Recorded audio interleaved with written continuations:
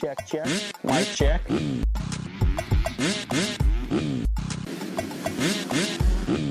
Fly racing.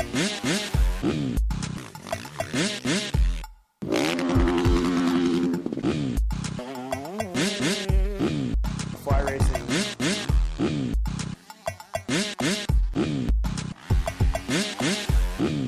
Fly racing.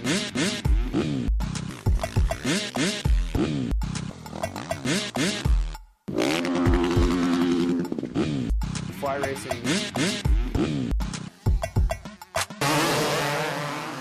A Pulp MX Network production.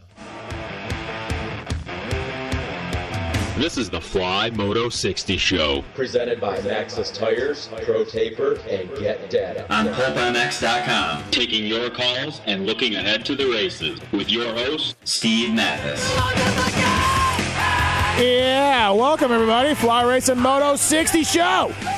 1 minute early, too. It's 10:59. That's right. We deliver. We under-promise and we over-deliver at Pulp MX. That's what we do. Thank you for listening. Anaheim 3 this weekend. Lots to talk about when it comes to this race.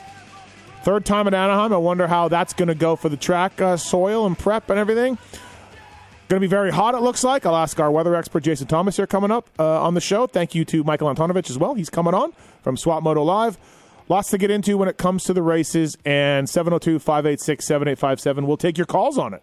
702-586-7857. We are giving away a pair of Fly Racing Zone Pro goggles. Yep, it's that easy. We're just going to give that away. Thanks to the folks at Fly Racing for that. And we're going to give away some FMF Vision goggles because Maxxis SGB Honda rider Cade Clayson made the main event, and that's what we're going to do every time Cade is in the main. And so Cade got in the main, so we're giving away some FMF Vision goggles. Thank you to Fly Racing, flyracing.com. Great company, great products. They have designs and prices and gear lines to fit anybody's needs. And whatever you want, they can do it. Snow stuff as well, mountain bike stuff, watercraft stuff. Fly Racing, WPS guys are great. They are at every Supercross as well with their display. So please check it out. You can go there and look at the Formula helmet, which is absolutely amazing, that Formula helmet. It's so good.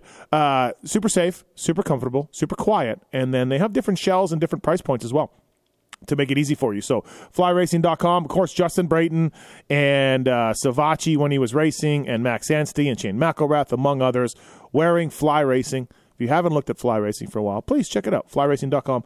Speaking of Cade and the goggles, FMF Vision continues to expand its range. Now with a full line of lifestyle sunglasses, the all-new line features a unique balance between FMF's traditional style and modern fashion. The collection offers considerable value while hitting a highly desirable price point. Mirror lens models coming at $59, polarized at $69. 8 frames, each in 3 distinct colorways, are now available at FMF Vision dealers around the world. Visit fmfracing.com to experience the entire FMF Vision line.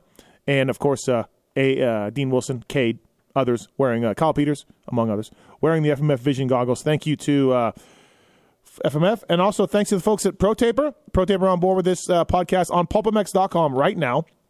There is a review by Chris Kiefer on the all-new ACF bar, aluminum carbon fiber bar from Pro Taper. You know that Randy Vlade was in here a few weeks ago talking about this, and Kiefer's tested it now, and nobody tests better than Chris Kiefer. So go to pulpmx.com, read about what he says about the new Pro Taper ACF aluminum carbon fiber bar. Lightest 1 1/8 motocross handlebar, up to 20% lighter than conventional 1 1/8 designs. It's the first carbon fiber reinforced aluminum handlebar for motocross. They got a carbon core system in there that is what the key to this bar is. They got more room for controls on this bar as well. I want to say like 20 millimeters more room for controls. All new handlebar pad design. So thank you to Pro Taper as well for coming on the show. Maxxis Tires, get Plum Creek Funding, all on board as well. We'll probably talk about those guys more later. Excuse me. I want to touch on the Vince Freeze Craig thing with JT just at the top, and then I think we're done. I think we're done after that. Just got to talk to JT about that a little bit. We'll get into that and more. Maxxis Tires, by the way, I spoke to the King of Supercross, Jeremy McGrath, this morning. Well, I texted with him anyways, about some stuff. And Maxxis Tires, he used them, he developed them, and the SGB guys race them right now in Supercross main events like Cade and A-Ray. Jace Kessler, who's 250 East Coast sleeper, I think. Luke Neese as well. It's got some buzz about Luke Neese. They're on the Matthes tires, MXSTs used by these guys. And if you haven't thought about Matthes for a long time, go to Matthes.com and check it out. They have great mountain bike tires as well. Thank you to Matthes Tires.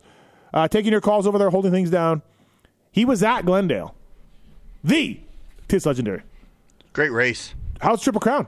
What'd you think? I really like them. Yeah. Just I do in too. general, that's usually the only Supercross I go to now that there's not one in Vegas anymore. So I got a lot of experience with that particular place. But yeah, big fan. I like them. Seems like a lot of action all the time. Yes. Did you do the Fly Racing Chin-Up Challenge? I don't know if you were over there.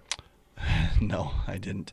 I'm not quite in fighting shape to try and go over that. Well, you had your kid with you, and you really would have impressed your kid had you given that a try. Right. He wouldn't think of his father as a failure. He has done it in years past. Okay. Never even sniffed the podium on that, though. Yeah. Yep. Well, keep working at it. Yep. Let's get JT on the line if we can. We have some callers here. We have some lines open as well. 702-586-7857. We have lots going on. Let's get to Shad on one. Shad, what's up, man? How are you? Pretty good. How you doing? Good. What's up? So I was wondering about Malcolm Stewart and his foot. And his foot? Yeah, I don't know if I've seen that or heard that right, but did he injure his foot before the season? I never heard anything about that. I'm not saying it didn't happen, but I don't remember hearing that. Okay, and then I was wondering if you've seen the comments that his dad made about Eli Tomac and what he thought of you. No, where was it? Where was that? He was. It was on social media, but he was praising Eli Tomac, his consistency, and talking about how he's one of the best, and et cetera, et cetera, et cetera. So, well, yeah, no, I think Big James has nailed it with that one for sure. So, all right. Thanks, Chad. Thank you for calling. Yep. Thanks. Fly Racing Moto 60 show. Speaking of fly racing, it's Jason Thomas. What's up, JT? Not too much. What's happening? Well, Tits was at Glendale, and he told me that he did not take part in the Fly Racing Chin-Up Challenge. Really sad. All right. Thought he would have done that. Well, it's a handlebar hang, so it's not pull-ups. So maybe he had the wrong idea, and that's why I didn't do it. Were you? Maybe Tits was at the Chin-Up Challenge at something else. Yeah, there is a U.S. military. Maybe it's Air Force. Yeah. One of the military branches has a setup there that was pull-ups, but that's not our deal. Okay. Well, he didn't take part in the handlebar hang either. All right. Man, that thing's crazy popular. I was not on board with this idea. Okay. Going back 3 or 4 years ago when we were planning all this out.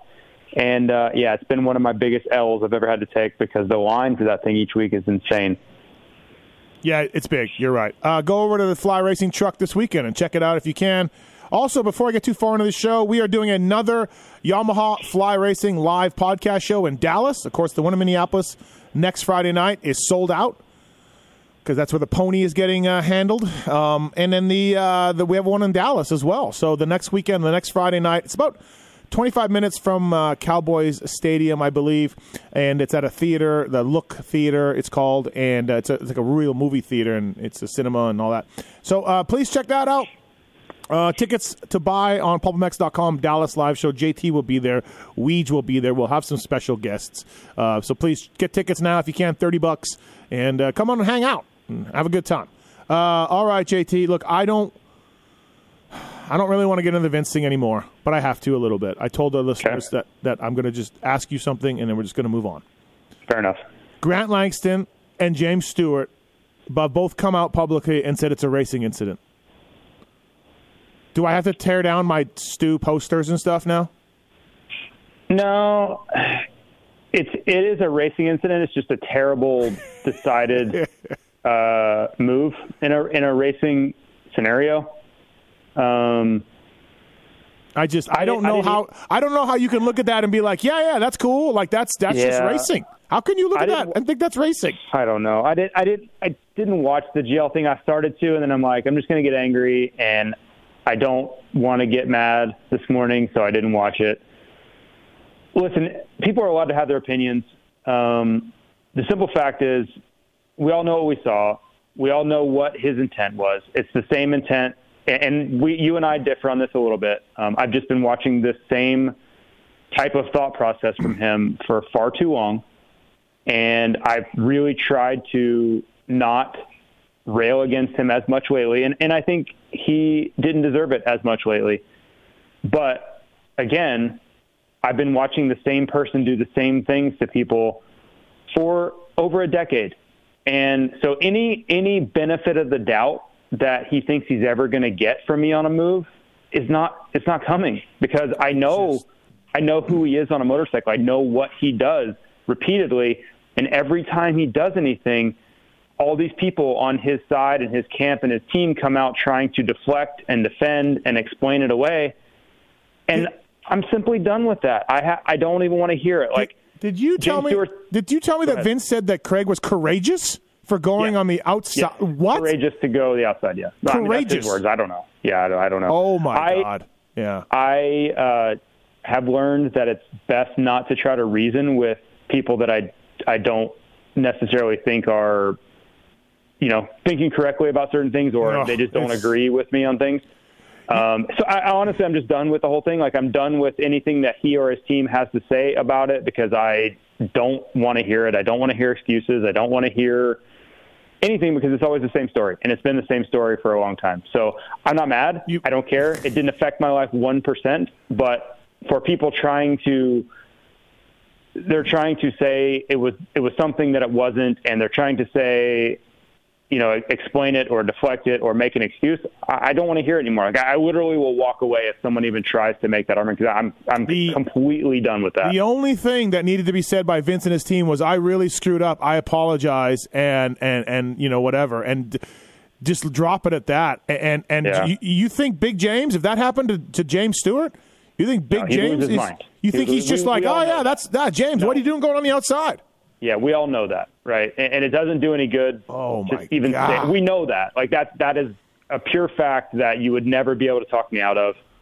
And I wish I could go back in time to the conversation with Mike Genova before Anaheim won, where he is saying some really inappropriate things, saying things that I took it at the time because I was like so shocked at his approach.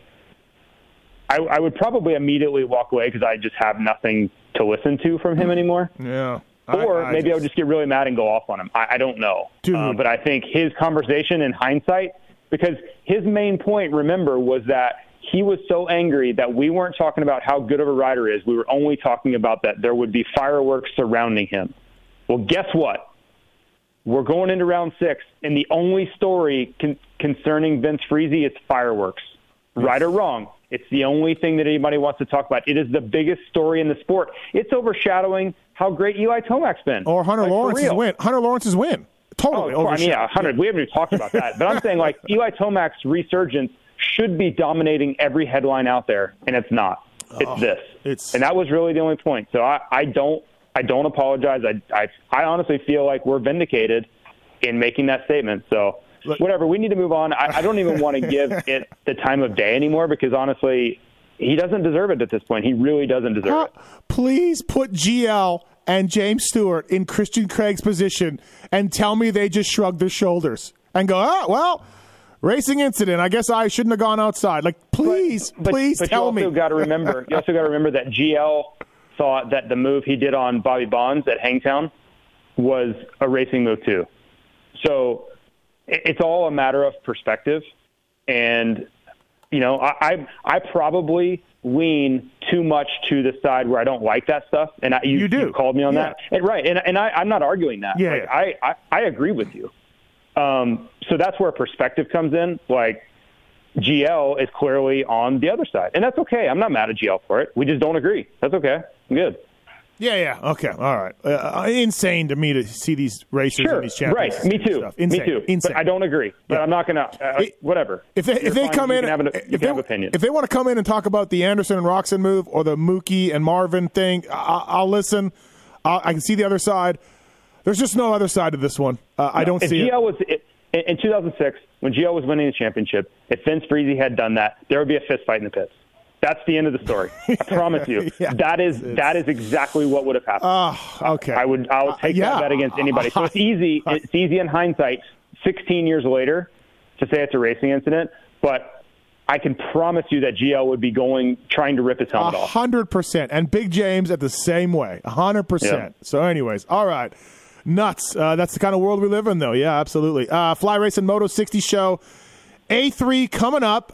Weather's going to be hot, JT. Track might be. I think we got a real nice conditions for A2. Cloud cover. Dude, 88. Yeah, you said 88 degrees. Yeah. I'm shocked. I did not expect that. Like, I thought my phone was having a glitch or something. Like, right. 88. So we're going to get a hard and dusty track.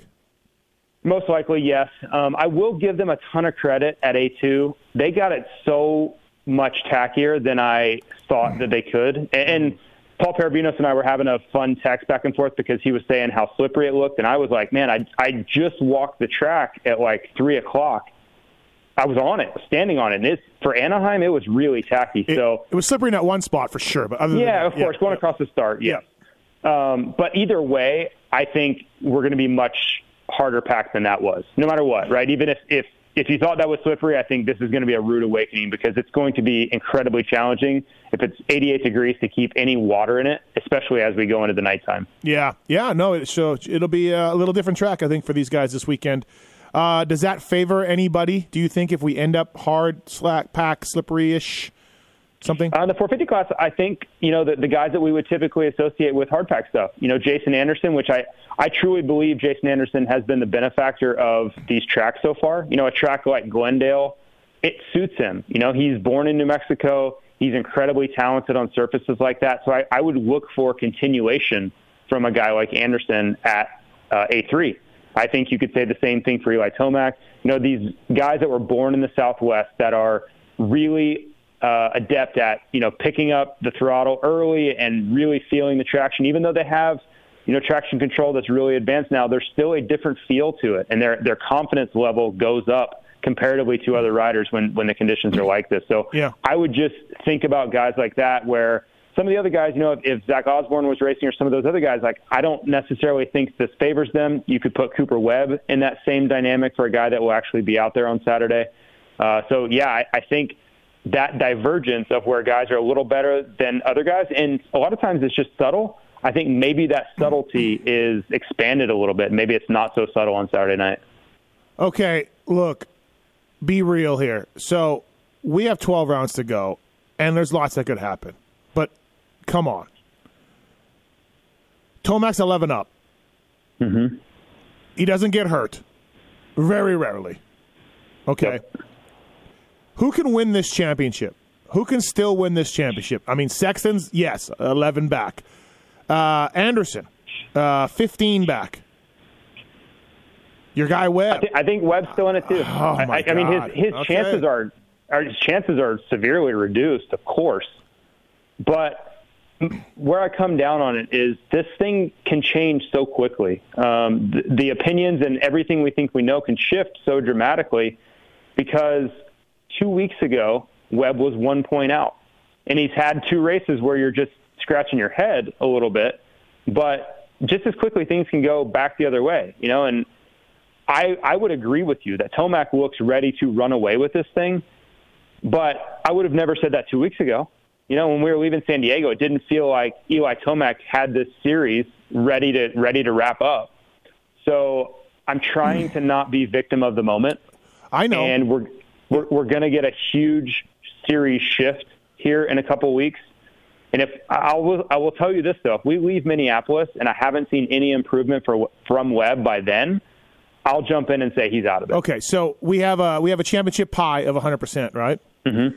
By the way, I heard that Vince used the term blame pie on his thing. Love it. Gotta love it. That one I know for sure came from me. Like that yes, saying. That's yours. That's mine. So we have a championship pie now. Does Eli Tomac have over 50% of the championship pie with 12 rounds to go, in your eyes?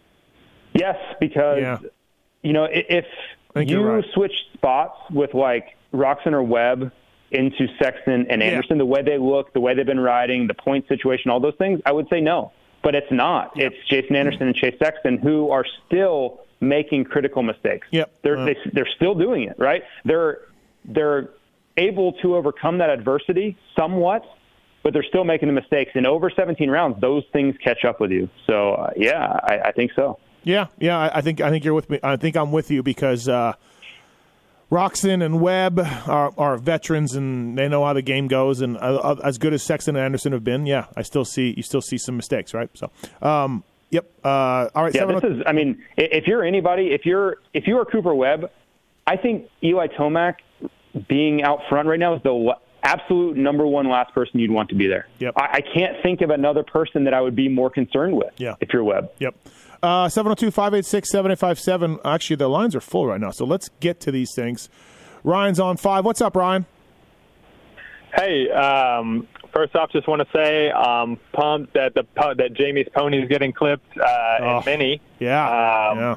And I just heard that you're having a live show in Dallas, and I'm going to be in Dallas, so I'm going to get my ticket for that so I can see Jamie's new look. Right. Well, Mr. Side's new look. Well, no, hold on. Mr. Side won't be at the live show in Dallas. He has a previous engagement. I cannot believe it. Oh, but will he be at the race on Saturday? He will be at the race on Saturday. So okay, I'll try to catch him in the pits at the fly show there then. By the way, people, you can watch the Minneapolis Pony clipping on Spot Network. Check my social for details. I'll put more of it out there. But you can subscribe for a month, sign up, watch the show, and then unsubscribe if you want, or you can stay on there and watch their other stuff that they have. So stay tuned. You can watch it live on Spot TV Network. All right, go ahead, Ron. Okay, so I had a question about Craig. Do we know if he's going to do any East Coast races on a 450, or is it a slim chance because he's in the title hunt on the 250s? He's not. No, he's not. He's mentioned to me he's not doing it. Okay, because where do you think he would stack up? Because he makes it look as easy as Tomac did this past weekend. I think he's a 4 to 6, 7 place guy in the 450 Supercross class, and this comes from a guy who said he was top 5 on his 250 at Glendale. I thought so. JT, what do you think? Yeah, I would put him in the same spot he was in for outdoors last year, which is 3 to 8 on any given day. Upside, top 3, he could get a podium, and then the bad days he's 6, 7, 8. Because we've seen him race the 450 a couple of years now, so we have a really good idea of what that looks like. Right. Now, do I think he's going to go win? No, I don't. I think those guys in the 450 class are really fit the last 5 minutes, and I don't know what Christian's last 5 minutes are like because he hasn't ever had to do it really. But he looks great no matter what. If he keeps this up, I think he'll end up on a good 450 next year, and for good reason. And another thing for the Craig stuff, and Joey Savacci brought this up on Monday's show, and I like Savacci, but I also saw this on social media. Like Craig punting Troll 5 years ago. Okay, so what? So 5 years ago, he punts Troll, gets penalized $5,000, and his gate pick taken away. And how does that have anything to do with Vince blowing him off his bike at Glendale? Please tell me that. Everybody. Was somebody saying that? Oh, yeah. No, I saw this. Numerous riders posted that thing. Savacci brought it up. And it was completely out of line. Like, I think we all blasted Craig for it. Absolutely. And he paid a penalty. Right. And we all just... Right. I don't know. Yep. I don't know how that would negate it. It was wrong for Craig to do that. Absolutely unacceptable. I agree. And so people are bringing that up. And Craig even said that. And I'm just like... Craig's like, yeah, people are sending me this stuff with Alex. I'm like, okay, so? Like... Anyways. All right, Ryan, thanks for the call, man. Appreciate it. Thank you. All right, all good points, man. I'll see you in Dallas. Thank you. Jordan's on 4. Jordan, what's up, man? Yeah, I had a question. I saw an interview with Ken Roxon, and he was saying that he doesn't have to race anymore, that he just wants to.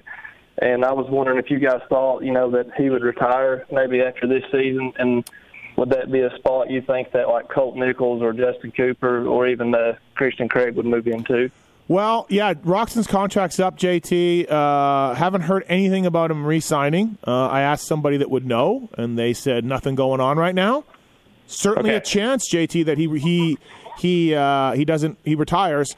And but Jordan, as far as your question goes, like that spot is Jet Lawrence's. There is a spot at Honda 450 for the Jet. Gotcha. 100%. Okay. But JT, what do you think it would do? So I have this is complete speculation. So if anybody out there that is an insider on this deal, understanding the context this is coming from, this was pure rumor and hearsay. But about a year ago, maybe a year and a half ago, I was told that Honda had been reaching out to riders and agents about a 450 spot. Now, I don't know if they were considering adding a third guy. I don't know if they were concerned that Kenny may not come back at some point, or if they were considering that this might be Kenny's last year. I don't know. And I don't want anybody to think that I do know. But people I trust were telling me that Honda was having conversations about a rider, adding a rider that they didn't currently have. Mm-hmm. And this was, Sexton was already signed up and all these things. This would have been either an addition or a replacement for Kenny. I don't know. So that leads me to think that maybe there's something there, or maybe Honda really just didn't know what Kenny's future was, and maybe they still don't know. But I think if anybody's like, yeah, Kenny will be back, not worried about it, I think that would be a bit premature too. When does Jet move up, do you think? What's the appropriate year, barring injuries and all that stuff? Okay. I think 24. Yeah. I think he wins a lot this year. I think he defends whatever titles he wins this year. That puts him at 20 years old, like on the same time schedule as Chase Sexton. And then I think it all makes sense. Okay. All right. So if Kenny goes, they'll need somebody for next year, theoretically. Yeah. All right, Jordan, thanks for the call. Do you want a pair of goggles? Oh, my gosh. Heck yeah. That'd be awesome. You can pick the Fly Racing Zone Pros worn by Justin Brayton or the FMF Visions worn by Kay Clayson. All right. We'll put you on hold. Okay. Sweet. Thank you. Thanks, man. Appreciate it. We've got a lot of calls here to rip through. Michael Antonovich coming up here. Bob, what's up, man? Hey, Steve, Kicker Bob here. Hey, up, I got a couple questions for you.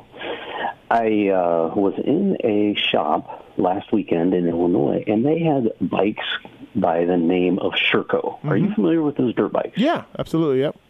Okay. Why are we not, I know they're two strokes, but why are we not seeing them at some point, or are they, and I'm just missing the show that, you mean like overseas? Like motocross stuff? Like why aren't we seeing them in motocross and stuff? Well, motocross I could see. Obviously, your buddy that's riding two-stroke and supercross, he could be sponsored by him. No, you can't. They got to homologate them. So Sherco has to pay the AMA some money and supply a certain number of bikes in America to go racing in supercross or motocross. So Sherco, they have a pretty good presence in GNCC racing, though. Yeah, they're definitely around, right? So they would have to do that for supercross and motocross, and I guess they don't want to. I would bet that they're homologated because there are several Sherco dealers around the country that I've been to. One's over by Peoria, Illinois. Yeah. Okay. Yeah, and I've been in them just in my my fly racing job. I've been to several of them. I actually spoke to the owner of one in Dallas this morning about a deal. So I don't know what the reason is for not Supercross. I would guess that they're probably not super competitive for Supercross because they're so off-road oriented. Sure. That would be my first guess. But I think it's coming. I think long term it's coming if they continue growing. Okay, that's what my question was. Do they compare to the quality of the bigger in the industry, like a KTM and such? Yeah, I don't know. Quality-wise. The people I've talked to about them say that it's really nice because I think they come with a lot of upgrades stock. Yeah, that's what I was asking. I'm wondering. Yeah, right. But I think it's also it's a big ask to go in and jump into the deep end against KTM in that space. I do think, but like we talked about on the Pulp Show, Beta and Triumph, they're coming. So we're going to have two new OEMs coming. So, all right. What about what your comment was about Jet into the 450? If we're going to have a little bit of a gap timeline-wise, would they be thinking Honda putting Hunter in first as Jet moves in? I don't know. Do you feel like Hunter's ready for 450 spot, JT? I'm not sure I'm there. I don't think he's a shoo-in to go 450 Honda. I'm not saying it's out of the question. I think it would be a matter of timing. Yeah. But he certainly could bridge that gap, right? The tough thing is, what do they do in 24? Do they go three guys? I don't know. I guess Hunter would have a year to prove himself. Yeah. But to me, Sexton and Jet are the future, and then Hunter, he certainly can be in that mix. I just don't think it's a lock. I'm with JT. Thanks, Bob. Thanks for the call, man. Hey, one more thing. Ryan Villapoto, best co-host ever. Oh, wow. Okay. Best. He was great 2 weeks ago. Sober RV, not the hammered RV. He's fun either way. Come on. He is. Yeah, no, he's great. Thanks for calling, man. Great talking to you guys. Thank you, man. Thanks. Jeremy, what's up, man? How are you? All right, guys. How are you? Good. What's going on? Oh, man. So I guess my question kind of dates back to the Glendale review show, and which I listened to, and I don't remember you going into great detail with it, but I do remember you speaking of some of the higher-ranked amateurs that came out, went into pros, didn't really, blossom like maybe they were expected, but I was scrolling through social media just the other day, and you probably know where I'm going with this. Jordan Bailey made a post kind of calling you out and, saying that he was a 7-time Loretta's champion, and by you, he's the definition of washed up now. And I don't know if you've seen it or had a chance to respond. Yeah, to it, I responded. Did you check that out? I responded in there to Jordan. I saw that. I mean, look, man, I don't know what to say. He didn't make it as a pro motocrosser. It doesn't make him a bad dude. It doesn't make. I don't wish him harm. I just brought his point up that he was probably a case of too much too soon. And I got a couple of texts from some current riders that are like, yeah, he didn't really work that hard. Now, whatever, whatever. I'm not going to put that out there, but publicly. I mean, I'm not going to blow these riders out. I don't remember you ridiculing, anybody. No. On that, but I just what I said was these teams. I think these teams should look at some guys that are pros already, like Amart back in the day, or Wageman now, or Carnow or whatever. They should look at these guys now and maybe give them a ride instead of bringing up some amateur that isn't going to do much, a la Jordan Bailey or Sean Cantrell or Mitchell Falk or whoever, right? So, I mean, I'm sorry that Jordan took offense to that, but I don't feel like that was that out of line to say. And he didn't make it. JT, lots of kids don't make it. I didn't make it. One time I tried to ride pro too, and I didn't make it. Jordan Bailey certainly got a lot further than me, but I don't know what to say to Jordan. Yeah, and I didn't hear the context of which you made these comments in. But it was the review show. It was the review show, so you were on the line. Yes. Okay. Well, yes. Clearly I did then. What was he offended by? I don't know. I guess I said that these guys aren't going to do anything. I think I said the amateurs that don't do anything in the pros. So after racing? No, during racing. Okay.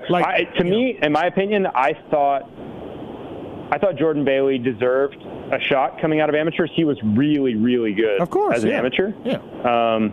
So if he thinks that the comment was that he didn't deserve a chance, then I don't think that. I don't know. Yeah, it's hard for me to really comment without seeing. Right, and the question is, did Jordan even listen, or did somebody tell him what I said? We know that how that goes. That happens all the time. Common. So you know what I mean? What can you do, Jeremy? What can I do? I cover professional racing, and I talk about professionals, and that's what Jordan Bailey was. And so I have a job to comment on that, and whatever. So I didn't say he was a shitty human being. I didn't say he's a washed up failure now in life. I didn't say any of that. I don't know. I wish him nothing but the best. But fact is, he didn't do much with his chance on a factory bike. I saw that, and I was just kind of wondering what your input was. I got one more question. I know it happened a couple of weeks, but I haven't heard Levi Kitchen with a take on the previous week's or previous day's race. What's the deal with Levi? When's he going to come back on? Yeah, I got to get him back on. I wasn't sure how much he was into it, to be honest, Jeremy. I mean, I didn't know how much he liked it, so I kind of didn't feel like I was going to do that every single week. I thought I was going to give him a chance, and so I can reach out to him. Yeah, he's the chef is cool. I'll get him back on. Oh yeah, he is. I don't live too far from where he trained at Real Deal, and met Levi down there, and as my kid rode down there a little bit, and Levi's a great guy, man. I'm looking forward to him, seeing him. We're going to be in Dallas, and get to watch him there, so I'm looking forward to it, and love hearing from Levi. Awesome, man. Thanks for the call. Appreciate it. Thank you. All right, thanks, guys. Thank you to Pro Taper and FMF Vision and Matthes Tires, Plum Creek Funding, all on the Fly Racing Moto 60 show. JT, we got a few calls left for you. Tom's been on hold for a while. Tom, what's up, man? Hey, guys. Appreciate you getting me in here. Have a thought for you in the main event. I know everybody calls in with these crazy ideas. I've been thinking about this. What if we open the shows, the night show, with LCQs, then do Moto 1? I'm calling them Motos, Steve, not what you call them. Call them Moto 1, 250, 450. In the middle of there, we do futures.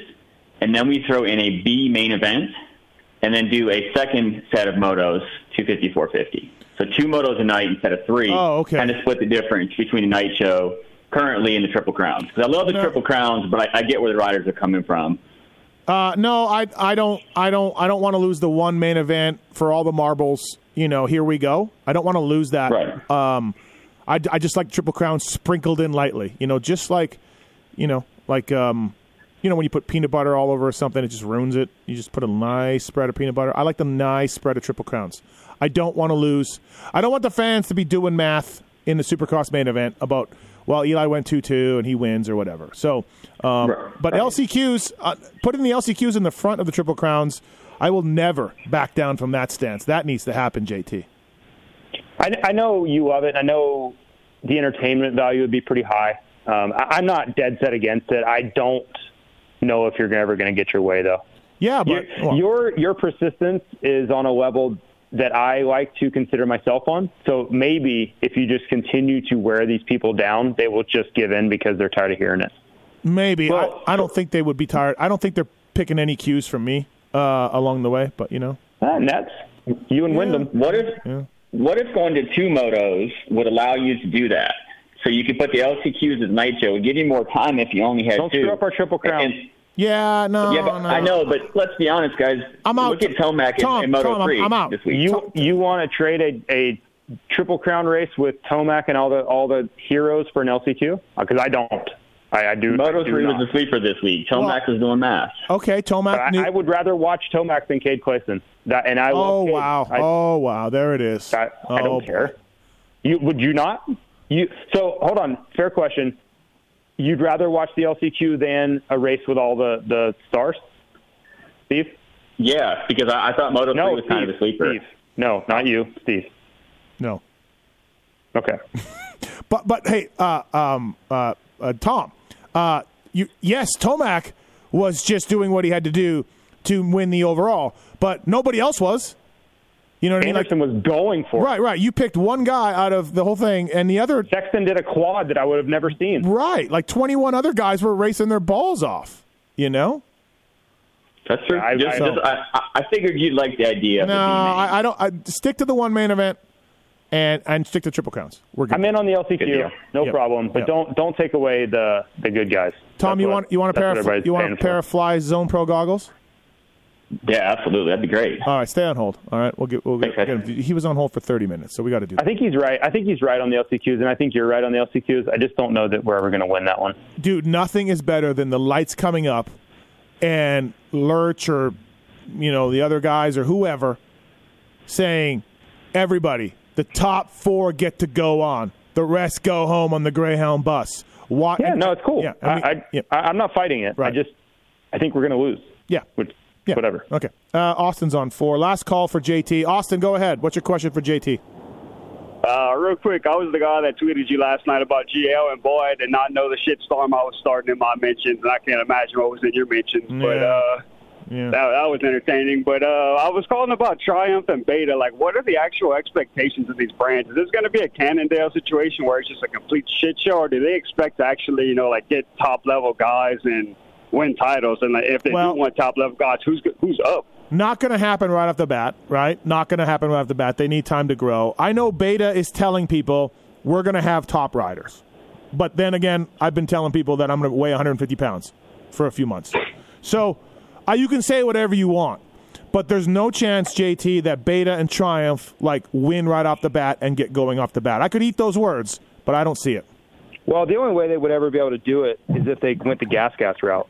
If you're creating a bike from scratch, which or they close are, or whatever, right, then I don't think it's out of the realm of possibility. I think Beta, no, because Beta's not doing that, right? Beta is creating their own tech and whatever. You're also not going to get Eli Tomac to sign up for Triumph, I don't believe. So it's a I don't really know if anybody's contracts are up either. Yeah, lots of guys. Well, there's always people available. Yeah. Dylan Ferrandis is available for one, right? I have no idea if he's even considering something like that, but I mean, there are riders, really good riders that are available. Roxon's available. Ferrandis is available. There's talent out there, but I think maybe even Cincerillo might be available. I don't know that for sure, but he could be as well. Good point. but for someone like that to sign up for a brand new motorcycle when they don't have to is a really tough ask. Yeah, I don't see it. But you know what? I heard the Triumph thing is a 250 only team to start. I think you'll see Bobby Hewitt run that thing. I think you'll see Steve Westfall over there, Scuba Steve. I think you'll see Zach Osborne over there also. Didn't you get some pushback on that, though? I did. Like in a group text, you said, and I don't know. I did. I don't know did, anything, but I think it. I think what I've reported. I just kind of hope these guys don't get they don't come in and get disheartened not winning right off the bat. I hope they stick it out and try and actually make a run at it because, like you said, the next couple of years, I don't see them winning anything. No, and that's fine. That's fine. They got to start somewhere. So you know what I mean. I don't. Yeah, I think it's managing expectations, right? Yeah, that's a big part of it. So thanks for the call, Austin. Thank you, man. All right. Thank you. JT, what did you hear about Van Horbeek's beta when you were going over there? Early on, it was okay. Then it seemed like as the year went on, kind of started breaking more, started having subpar results. So the deal was it depended on which track he was at. He seemed to be a bit underpowered, and when they got into certain tracks, they had more mechanical gremlins pop up. Yeah. But at certain tracks, man, he was really good. So I don't know. I had never ridden one, anything like that. But that was definitely the word in the pits was depending on the track, if it's the right setup, we can do really good. If it's not, we're not going to be close. And I want to say it was the sand that was causing all the issues, and the hard pack he was really good. But I could be wrong. It was something like that, though. Right. All right. Before we let you go, JT, here on the show, give me your winners for the Anaheim 3. I think we're going to get more of the same. I think Tomac wins. I just like the momentum he kind of has going. But I do think Jason Anderson will be in the mix. And I'm contradicting my pick that I wrote in a column this morning, which was Chase Sexton. So clearly I'm not sold on it. But I think that's those three are your podium again. Tomac, Sexton, Anderson, those three. And then in the 250 class, I think Christian Craig runs away with this thing. I just loved everything about it. You look at how much better he was than everybody last weekend, and man, he's overcoming a lot. So all things considered, I think he's going to make it look pretty easy this weekend. All right, sounds good, man. Thanks for calling. We're doing the Pulp Fantasy Pod after this, so stay tuned, everybody. Thanks. Check it out. See you. That's Jason Thomas on the Fly Race and Moto 60 show. Plum Creek Funding. These guys came on this year. They've been getting some good leads and everything else. So please check out Plum Creek Funding. PLUMCreekfunding.com. If you're looking to purchase a home in this year, you're a first-time buyer, you're an investor, you want to pull some cash out, you want to get a lower rate, Plum Creek Funding has programs that suit your needs. Contact a professional with over 25 years of experience. This is for Colorado, Nevada, and California. Reach out to Zach Morris today, 720-212-4685. Please, plumcreekfunding.com. Thank you to ProTaper and Get FMF Vision, Max's Tires, and the folks at Get 2-stroke, 4-stroke ECUs. They have RPM limiters or RPM dashboards as well on there. They have their sister company Athena makes top ends and cylinders and big bore kits, things like that. If you want a discount from the folks at Get, email us using the contact form on pulpmx.com. We'll pass it on. They'll give you a Pulp Show deal on a Get ECU, on a Get RPM dashboard, on anything Athena. Please check that out. And we got lots of questions still on hold here on the Fly Race and Moto 60 show. But let's get one of our favorite guests on from Swap Moto Live. Michael Antonovich, what's up, Anton? What's going on? How can people say the Craig Freeze thing is a racing incident, Anton? Because it was. It happened in a race. It was an incident in a race. It's a racing incident by definition. Great, thank you. I mean, you're not wrong. You're not wrong. I would love to see GL and Stu and anybody else who said it's just good hard racing. I'd love to see their reactions on getting blown off their bike. Yes. I mean, as we've said, we have that interview with Vince on the website right now and everything. Everybody's going to have their own take on it and whatever. Whatever Vince was thinking in his helmet at that time and whatever Christian was thinking in his helmet at that time we'll never know. You'll never know what it's really going to be. Do you agree with the probation, or do you think there should have been a fine? Now, I talked to Mike Pelletier at the AMA, and he mentioned that there was no complaints on Vince since 2019, like nothing written up. You know what I mean? So there's probation, just like they've given out for Bogle and Barsha and these other guys, Brees and these guys. Do you think there should have been a fine? No. I mean, realistically, the fine thing's not going to do anything. fine thing is a monetary value. It's really not going to hurt Vince. Even when they discussed giving Bogle a fine at San Diego, they negotiated the price on that thing down. That's even one of those very fluid situations where who knows. I think it's going to take something else really to set the tone going forward on that. Monetary value does not matter to these guys. We're talking about 20-something-year-old kids who have a lot of money in the bank, and $2,500 on a weekend is not going to hurt them. Yeah, no, you probably got a good point there. But all right, moving on to A3. Should be hot this weekend. Hot JT said and dry. Yeah, going to be a little more slippery. Dude, it's so windy here. Is it? Yeah. It's so windy here. It's going to be like 88, 85 tomorrow, 88, 85 on Saturday. That's a huge factor too, because we're going to get 3 completely different Anaheim tracks. You know, and I think that's going to be. It's going to be interesting. When we hear, 3 Anaheims and all these things, and so many people thought it was going to be so boring, this is an ideal situation, not only for us as race fans, but for teams too, because they're going to get 3 different conditions to try their motorcycles in and see what happens. Yeah, it should be interesting to see how it goes. Sticking with the Vince thing, and only in this sense, Anton, poor Hunter Lawrence. He won his first race of the year, and he's 8 points back of Craig, and no one's really talking about it. And including myself, I put myself in that category too. Hunter Lawrence won a race, and no one was really talking about it. Dude, I didn't even know that Hunter had won the overall when I was standing at the podium on Saturday night because of everything else that was happening. Like, he walked up on the stage, and I was like, man, that's weird. Like, Hunter got second, and they're going to have him come out first, because after doing this for so long, we know what the TV scenario is. And then I kept thinking, I'm like, oh no, maybe he didn't. Yeah, that's how unpredictable last Saturday night was, and great for Hunter, because he has been building, and that's exactly what he needed. I had even said on our SML podcast after Anaheim too, realistically, Mosman could have been the guy that would have been Christian's bigger competition for race wins and stuff like that, because he did have the raw speed and the starts that Hunter didn't have. Maybe this is what Hunter needs for this last break, or this last race before the break. Some stuff to work on, some confidence, some things to really know that they got to outline, so that when they come back for that shootout in Seattle and Denver and Salt Lake City, he's there. That could make things very interesting. This thing's far from over. I kind of been saying the same thing too. I feel like Mosman has Craig's raw speed. He could do something, and I feel Hunter is smarter. He's older. He's consistent, more consistent, all of that.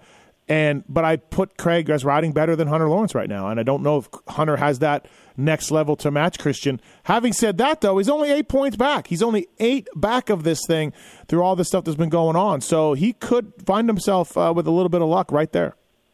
If they get a start, if Hunter can really start being a top 3 guy off the start and being able to just click it off and show that intensity in the first 3-5 minutes of a main event, I think it's a whole different dynamic. But when he has to come from 6th, 7th, 8th, and he gives those guys a little bit of breathing room to take off, it changes everything. We saw that at San Diego, and that was him and Michael racing heads up. And, Michael did have a little bit of a speed advantage there, but Hunter, I don't think Michael's going to have that now. Michael's going to be sore. He's going to be, just trying to get through this weekend if he even races.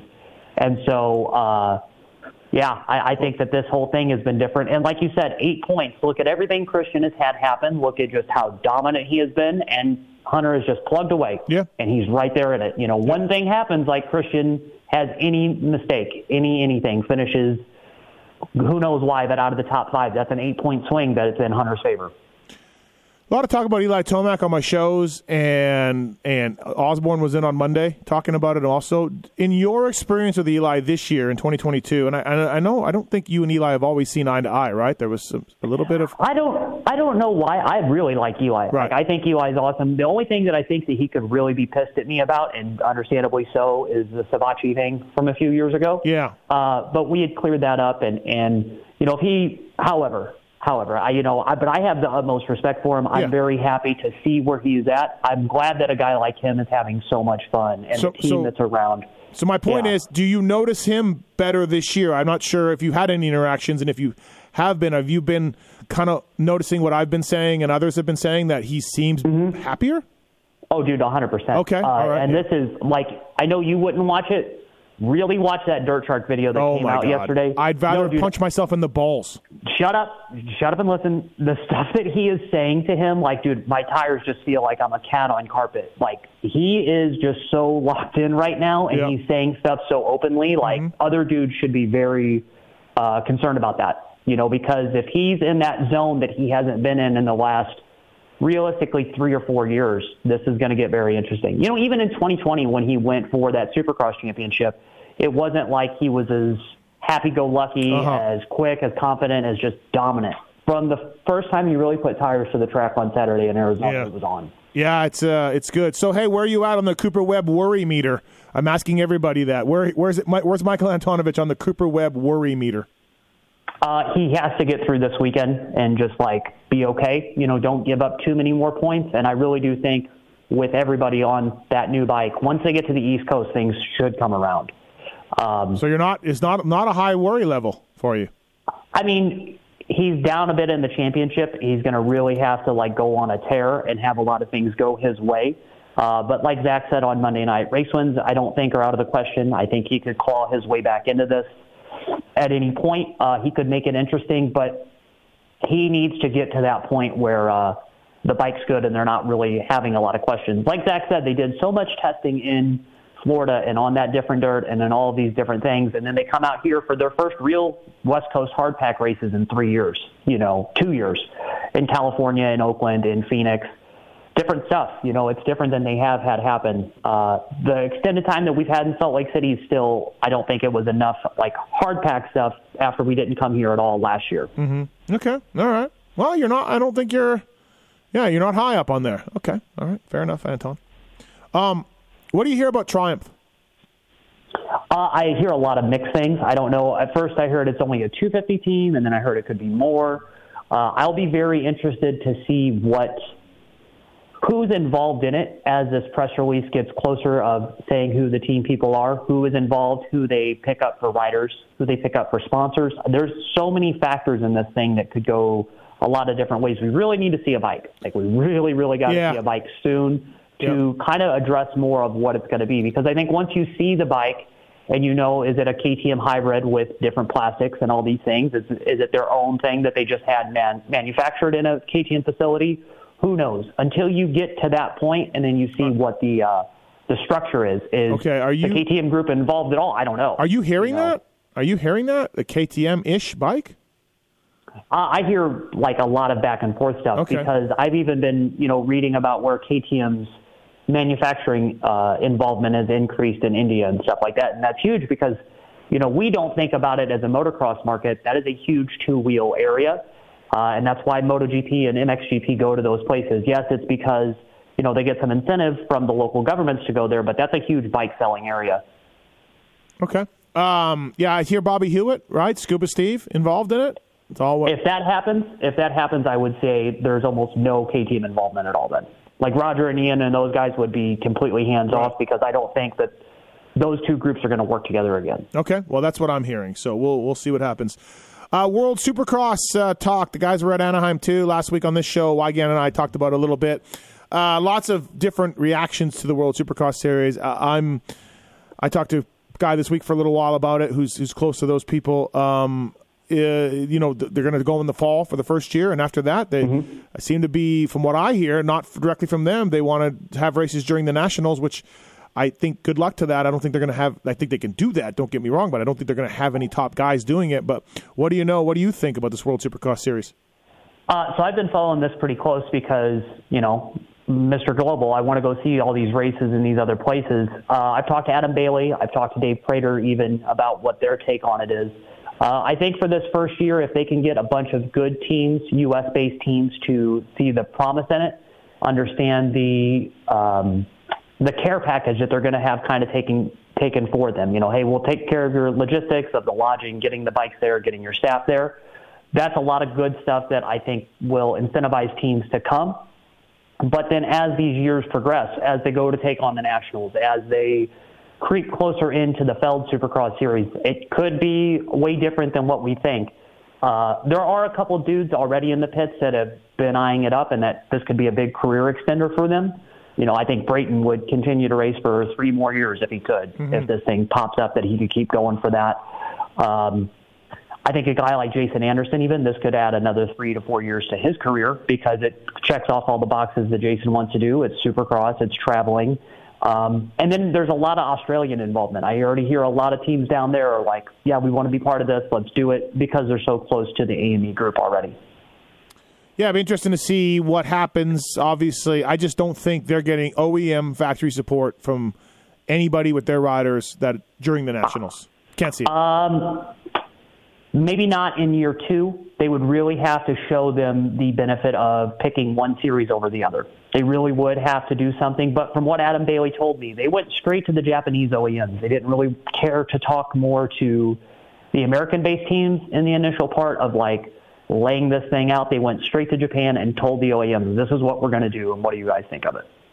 And did they feel like they got confirmation from some Japanese OEMs? They said it seemed pretty positive. Okay. Well, I'd like to put some money on that if I could with one of these organizers. But we'll see. Yeah, it'll be interesting. Look, I don't care. I have no dog in this fight. I don't make more or less money. I just think it's cool to see more racing. And absolutely, Marvin, Brayton, A-Ray, Cade, those type of dudes, this is right up their alley. So, and I look forward to seeing it. So, a lot of good European Supercross guys too. Yeah, that this could. I mean, you went to the Paris Supercross a few weeks ago or a few months ago, and you see just like even if they're just Euro guys, if they know that thing, they're pretty competitive, and they add a whole dynamic to it. You know, there'll be if enough people sign on, it will be a good series. Is it going to be this American Supercross killer in 5 years? I don't know. But I think that a breath of fresh air. Some new money to come in and take some risks, some new direction that could happen, some new anything. Take the pressure off Feld for a bit. It's going to be different, but let somebody else kind of test the water, see what they can do, learn from it, and then adjust from there. I don't think not all competition is bad. I think it's going to raise the tide for everybody. All right, let's get some phone calls. Anton's on the line. Anthony's on 5. What's up, Anthony? Hey, doing good. How you guys doing today? Good. Thanks for calling. Hey, wanted to actually call in for a couple weeks. With all the electric bikes and new manufacturers and stuff, what do you think the possibility of something like an F1 model? Like there's racing engines and racing teams, and then there's almost like a completely different arm of what manufacturers make for the public. Do you think that's anything in motocross and supercross? What do you think, Anton? They already have that. I mean, that's what MotoGP kind of is. The thing for motocross is that they try to use this as the platform to sell consumer bikes so much. I think that the F1 model business-wise is what they want to do with the World Supercross thing. They want to have teams buy in to this package that takes care of everything. You have a reason to race harder. You have a championship structure, all of these things that the F1 model has. That's what the World Supercross guys want to do. But as far as like technology just going completely in this other direction, and these really crazy one-off bikes like we saw in the 80s, I don't think you're going to see that right now. There is stuff like that in the MXGP series, but I don't know if all of the OEMs would just commit wholeheartedly to do that again because the budget's already so set. All right, There you go. Awesome. Thanks, guys. All right, thank you. Thanks for calling. Jacob's on 2. What's up, Jacob? Hey, how's it going? What's up? So JT was kind of touching on about AC's contract a little bit. Like, if he's up, do you think Cowie resigns him, or do you think he goes somewhere else? I think it is up, and I think he resigns. Anton? Agreed. Yeah, I think it's up. I think he resigns because I've had this conversation with a lot of people lately. Look at the playing field right now and the contracts that are coming up. Who do you see going where? I don't see a lot of these brands, especially Cowie. They've stuck by Adam for so long. Just keep him. It's probably going to be at a way lower price than anything he's ever had before, if anything, but spot there and they like him. All right. Thanks, Jacob. And then, What else? Do you think this is a make or break for Forkner then in the East Coast? I do. I mean, look, I said this, I think one of our review shows or something. He's got to get back to where he was, man. But, man, he's missed so much time. And, if he crushes it this year, I guess I could see a world where he replaces Adam at Cowie. But I don't see a world where he crushes it this year. Anton? I don't see, no offense to Austin or anything, I don't see a world where he replaces Adam. No. Yeah, I don't either. I don't. Cowie likes Adam so much. They've ridden with him through all the highs and lows. Yes, they've done the same thing with Austin, but yeah, Adam's there. Adam is a couple puzzle pieces away from being the complete package. Are they going to wait another 3 to 5 years to find out if Austin's going to do the same thing? Yeah. That's hard to say. Right. Thanks, Jacob. Thanks for the call. If Faulkner comes out and wins, I don't know how many rounds. Are there 8 or 9 rounds? Whatever there is. Say there's 9 rounds. If he wins like 7 of the 9 and a shootout, and holds together the Nationals and finishes top 3, I could see Cowie being like, yeah, I think he's good, and let's take a chance on him. But dude, I don't see that happening. He's missed so much time. You look at his results the last few years. There's not a lot there since the Nashville crash, the ACL. That was 2 years ago now. So 3 years ago. 3 years ago this year. Yeah. 19, right. 20, 21, yeah, right. 3 years coming up. So I don't know, man. I think he's just got to rebuild himself. Just rebuild. I talked to somebody that's kind of close to him and said he's not 100% from that preseason crash either, coming into Minneapolis. So one that happened at State Fair? Yeah. Yep. Yeah. So and there's so many dudes that are like that, where this is like make or break time. I think RJ is in a similar situation where, Husky believes in him. Husky thinks he's good, but the carrot at the end of the stick right now is getting him a 450 ride. Put all the pieces together this year, show us why you're there, and we'll take you into the next step. If Cowie doesn't take Austin up, there is another OEM chomping at the bit, ready to get him. Yeah. When that kind of talent and speed, he's going to have to not be good for a while before he loses that good bike rides. So and to that point as well, just like what we've been seeing with Jason and Eli, does he need a change of scenery? Does he need something to kind of get away from the old expectations, anything that's been said or done over these last 4 or 5 years? Like, go get a clean slate and start somewhere new. Did you talk to Joe after this weekend? Shimoda? No. Yeah. Oh my God. No, it's the most depressing third place I've ever seen in my life. I like Joe. Joe's funny. I think that he's got a lot on his shoulders, and I think that, like JT said the other day in your guys' show, he came in with so much expectation and so much pressure that even we were like, Joe's a title contender. For not to see that way, I bet that's got to be a big blow for him. Yeah. And for the first podium of the season, really this podium last weekend, for him to get it the way that he did was not the easiest way either. He was not stoked, and neither was Mitch. And I'm like, wait, this team just got third, right? Like, I'm not saying they need to be popping bottles, but you're on the box, and yeah, it was weird atmosphere over there. All right, Anton, Swap Moto Live. You can go there, and is it an audio or a video with Freeze? Video. All right, it's video. Yeah, so it's on our YouTube right now. Go watch that, everybody. Go watch. Yeah, it's like 17 minutes. I mean, you're never going to make anybody. You're not going to make anybody happy. I think that we've all just kind of gotten to that point, and look, I'm the Vince defender. I'm the one yelling at JT. Hey. No, I'm not saying at you. I'm not just saying at you explicitly. I mean, there's people that are going to be out there that, Vince could do or say whatever, and who knows? Who knows if this changes in these other races, or who knows? The big thing, though, that I think is been not odd to see, but just kind of like eye-opening, so many 450 guys now are like, oh, shit, we got a race in a couple weeks. Yeah. Yeah, get ready. And I don't think that it's going to be the chaos that so many people expect. If you look at Vince on the 250, he's ridden great, but a 250 main event and a 450 main event, two completely different worlds right now, especially those tracks that we're getting ready to go to. So who knows? Who knows how these next few weeks play out. All right, before we let you go, give me your winners in each class. I think this weekend will be Christian again. This is California hard pack. This is what he grew up on. That said, though, I think Hunter would be pretty good, so it's going to be splitting hairs between these two. But I give momentum to Christian.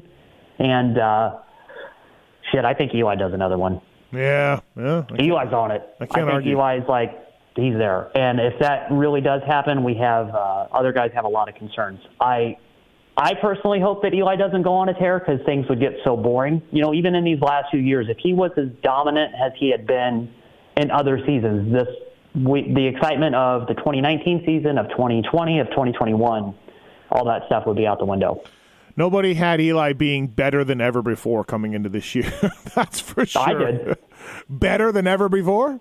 Yeah, dude, totally. Then you need to dig that clip up, and I want to see that, because you deserve a lot of praise for that. So. Yeah. When they started saying that he was going to do that last year, and just the personnel that were going going to be at the team, as we've talked about so many times. Yep. I said the same thing for Jason. I thought Jason would be better than he had ever been. I don't know, but I thought Jason would be back to where he was in 2018. All right. Sounds good, man. Thanks for the time, Anton. We'll see you this weekend, all right? All right, see you guys. All right, see you. That's Michael Antonovich, everybody, on the Fly Racing Moto 60 show, presented by Get, Pro Taper, Matthes, FMF Vision, Plum Creek Funding, all on board with us. Thanks to Fly and FMF for us giving the goggles away. Tits, great job. Yeah, buddy. I mean, today was one of your better ones. Good, thanks. Yeah, I thought you were on it from the start. Yep. So, bringing in the best. Starting 1 minute early even. Yep, absolutely. Thanks for listening, everybody. Appreciate it.